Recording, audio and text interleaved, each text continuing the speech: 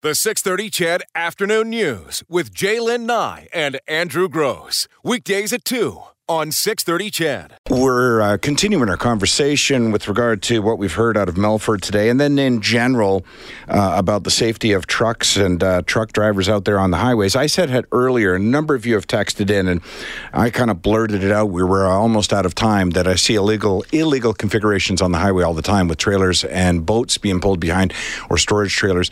I'm talking, and you're all right, it is a legal configuration. I'm talking about when you have that ball joint, you know, the ball joint trailer hitch that you're pulling your trailer with, and then you're attaching a ball joint trailer hitch to that, which I've seen constantly while camping. I've seen people pulling into campgrounds with those. You see them on the highway, and that last trailer's doing that great big speed wobble, shimmy, right? Shimmy. That's what I'm talking about. It is legal under a certain length in Alberta. I don't have it in front of me, to have a fifth wheel connection. That's that plate, you know, a fifth wheel connection. Then you can have a ball joint on the back for your smaller trailer under a certain length. So what we heard today in court was that Jaskarat Singh Sidhu moved to Canada from India with his wife in 2013. Worked at a liquor store for a while. On March 17th, 2018, he gained employment with this small transport company. He took a 1-week course in trucking. After a few weeks working with the owner, he began driving solo, these Super Bs. Yeah. The accident happened less than a month later. A 1-week course. March 17th, he got started working. April 6th was the crash. You have lots on your mind. David from Onaway. Hey, David. Hi, Jillian. This rips me apart. Mm-hmm. Over the years, I've lost 3 friends who were kids to traffic accidents. So I have some idea of what the parents are going through, and it's wrecking me at the moment. But the people that are responsible are the federal government, because when this accident happened, Mark Garneau, who is the transport minister, was asked specifically, are you going to impose standards across the country? And he said, I want to talk to our provincial partners first. That was his answer. But in this country, it's mandatory to have 2 forward-facing white lights on a vehicle. End of discussion. Except it's not enforced. It took him a heartbeat to raise that to 4. So if you can't enforce 2, how are you going to enforce 4? These trucks on the road are a menace. And I have a great deal of sympathy for the guy that was driving it. He's a guy trying to make a better living for his family. If the federal government doesn't impose regulations that prevents these small companies from putting people that, not just small companies, but bigger ones as well, putting people that are that lacking in experience on the road, it is going to continue. Well, here's the thing. Let me stop you there for a second, because I want to make this very clear. Mm-hmm. This driver in this particular case was completely legal to drive. He met all the requirements in order to have that Class 1 and to haul that Super B. So legally, he was absolutely in the right. But he had 70-some violations against him for logbook violations. Now, that, they said over and over again this week, did not impact what the charge was or anything like that. But those two are 2 separate issues. He did have a number of logbook infractions, 71, I think it was. But he was legal to drive. And the owner of the company was within his legal rights to give him that job as well. So it's the regulations that have to change, and it's the enforcement of the logbook regulations that have to be. That's what David's saying. Yeah, I mean, exactly. And it doesn't matter, Andrew. I know you've been involved in trucking, but I've been around a hell of a long time.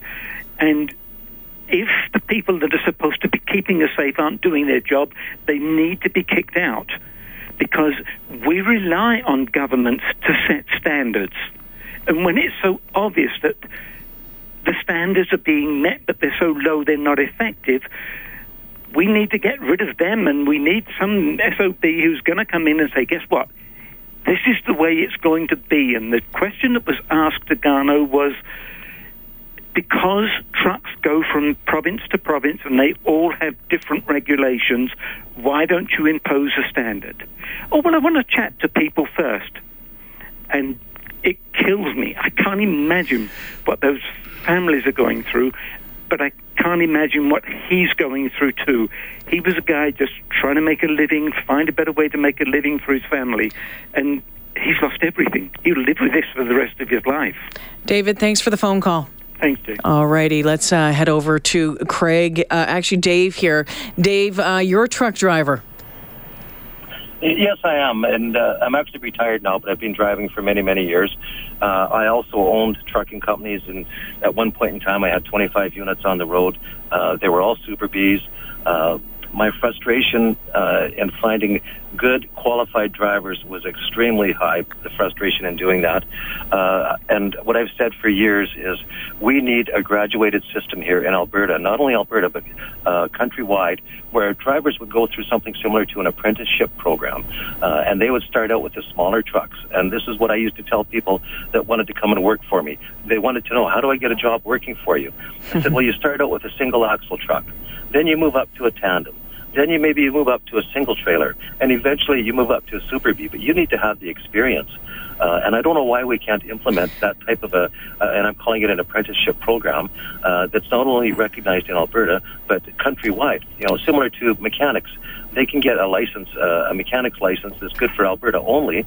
Or they can get a Red Seal license that is good Canada-wide. David, why can't we do that? It seems like it would be the obvious answer. It seems like it would be something that I actually honestly thought that was in place. I thought that's how that would happen. That you would actually have to do graduated, through it to get to that point. You just don't start driving those big rigs. Exactly, and from an owner's point of view that is trying to hire drivers, a driver's abstract is one thing, but it doesn't tell you the whole story. I want to know, can a guy tarp down a load? Does he know how to tie it down sufficiently so the material doesn't fall off when he's going down the road? Does he know how to check to make sure his wheel nuts aren't coming loose and he's going to lose tires? Do they know how to do that? And there's so many different types of commodities that we haul. It's liquids, it's lumber, it's steel. There's so many different ways to secure your loads. And it was so much responsibility, in that job, and so much at risk as well if something goes wrong, as we've seen. Exactly. So I don't know why we couldn't. And again, from an owner's point of view, and I'm not in the business anymore. I'm retired. It would be so nice to be able to know the background somebody's got, similar to a union.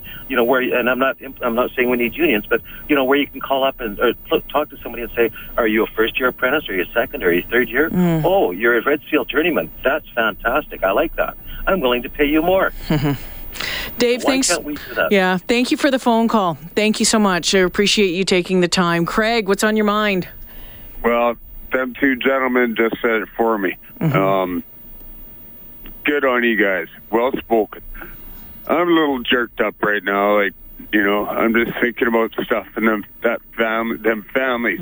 And couldn't agree more with what they said. I spent half my life in a Kenworth bed truck, moving rigs up north. And some of the rookies they sent in hauling a light plant that they don't know how to stop or chain up and it's the owner's responsibility. The onus is on the owners. Couldn't say it any plainer than that. And do you know what keeps going through my mind? What keeps going through my mind is that when my daughter's on the highway, I have a lot of respect for professional drivers. Absolutely. I have a ton of respect for the trucking industry. That is a tough job for tough people. But when my daughter's driving down to Calgary, I'd like to think the truck approaching her in the opposite direction is an experienced professional driver and not someone hauling a Super B that got their license a month ago. And I live in Darwell. You guys know that. And I get on that highway and I go to that flippin' city every day, twice a day sometimes, and I see gravel trucks coming in and out of all these back roads now because they're humping gravel out of here now. Yeah. And I'm scared. I see some of that junk running up and down the highway that it's held together with duct tape and bale twine, and I'm worried. And they get on your arse, and then they're just not professional. And I see that every day, every day. And sorry to say it, but some of the new Canadians need to learn old Canadian law. Craig, how to drive is one of them. Thanks for your phone call, Craig. Let's go to Serge here. Serge, you're a truck driver? Yes, hey, Jalen and Andrew, how are you guys doing today? Good. Okay. Good. What's on your mind? Well, first and foremost, my heart goes out to all the parents and families in Humboldt that lost those kids. When I went and got my Class 1, it was a couple years ago. All I had to do was 18 hours of driving, 1 weekend course on air brakes, and then I had to do my road test and my written. I did not feel comfortable after that even driving, but thankfully for the company that I worked for, I was paired up with someone for 3 months, driving around, learning the stuff, shifting and all that, to become a better driver. And even at 3 months, it's still not enough. I think that our government needs to put actions in place to make the driving courses tougher and more graduated, like your Class 5. Yeah, there's been a lot of talk about that today. Yeah, a lot of talk about that today. Serge, thank you for sharing your story. Appreciate it. Thanks. Have a good day. All right, take it easy. We need to take a break here. Wayne, Karen, Niles, hold the line. We'll get you right after this. Wayne has been holding patiently. And Wayne, boy, this story must hit home for you. Yeah, big time. The present day Oil Kings, I was their bus driver for their first 4 seasons. I did all their road games, all their road trips. It was my worst nightmare.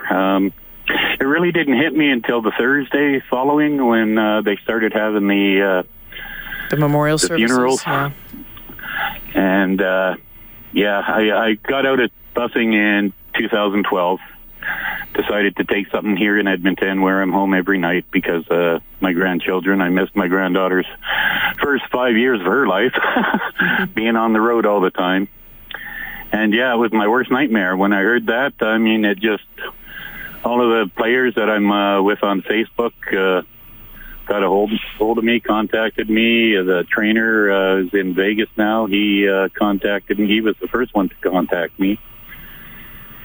And there's times, pulling in from Brandon, we'd play do the Eastern Swing and play in Brandon last, and I'd keep my room until, the end of the second period, go out, pre-trip the coach, load up, drive right back to Edmonton, pulling into the city, and then I knew I'd stopped in Saskatoon and Lloyd, and it's like, I don't remember the lights of Vegreville. Yeah. And it's just, the parents, some of the parents I still see around. It's just hard to fathom. It could have been me. It could have been one of my bus mates that I drove bus with for years and years. Now, as for the electronic logs, all of the coaches now have them. All of the highway coaches, they all have them now. And you just thank your lucky stars that thank my nothing lucky ever stars and in some way. Kiss the ground every time I get home. Yeah. Yeah, and those electronic logs are mandatory in the United States. It's not like we're breaking ground here or anything. They've been mandatory in the United States. They're mandatory in all the highway coaches too. I don't see why they're not mandatory in big rigs. Nor do I. I honestly thought they were. Up until this conversation, not today, but when this conversation... So did I. I honestly thought they all had to have them now. And like I say, the technology's been around forever because we had them 26 years ago. So, yeah. Oh, yeah.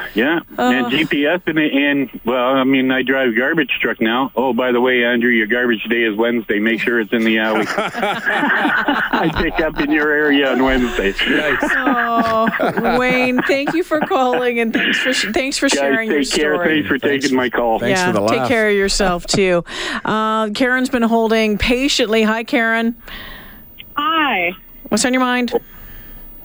Oh, I just want to make sure that I'm not creating an echo here. I'm concerned that I was at Farm Tech this week, and I was hearing from some of the farmers and producers that they want to be exempted from the Class 1 licensing.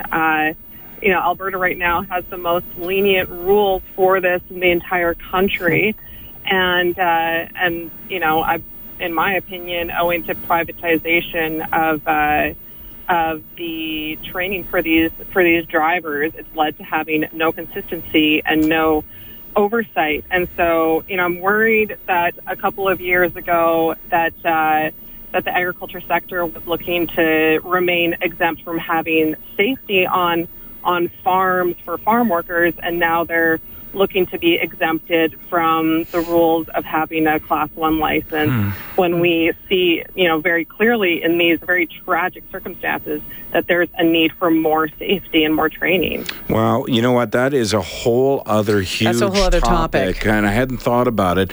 And the idea behind the exemptions for agricultural was basically to move from one field to another. It's not to, so they don't have to get licensed and all that kind of stuff. But yeah, that's a whole other topic. I want to do some more research into that. Karen, thanks for putting that one on our radar. We'll check into it.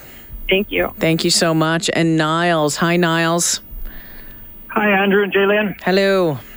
I farm, held a Class 1 for 20 years. I guess I take a little bit of a different view. I'm a little worried that we're forgetting the issue at hand in this case. And so I'm not a big fan of over-regulating or extra regulations as though that's the answer to everything, because the error that this driver committed was so basic that anyone driving anything should know that you have to stop at a stop sign. It wasn't that he tried to stop, didn't allow himself enough distance, he didn't admit to being drowsy, he didn't admit to, various other things that, and maybe he was, but that experience would stop. I mean, how much experience does it really take to know that you got to stop at a stop sign? Well, with 4 signs going into it, with but here's the thing, because the argument becomes this, though, and others have pointed that out. A stop sign is a stop sign, pretty easy to see. But there's a difference between flying a model aircraft and flying a 737, though, right? Same principle, but one takes a great deal more skill than the other.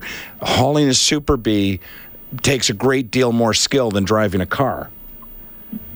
Correct, but what he committed, though, wasn't really a result of a lack of skill. It was a lack of but that mistake or conscientiousness. So how do we legislate conscientiousness? I guess I'm saying the ramifications of his mistake are magnified by the fact that he's driving this huge rig, though. So yes, a stop sign is just a stop sign, but I don't want that guy behind the wheel of a truck or anyone like him.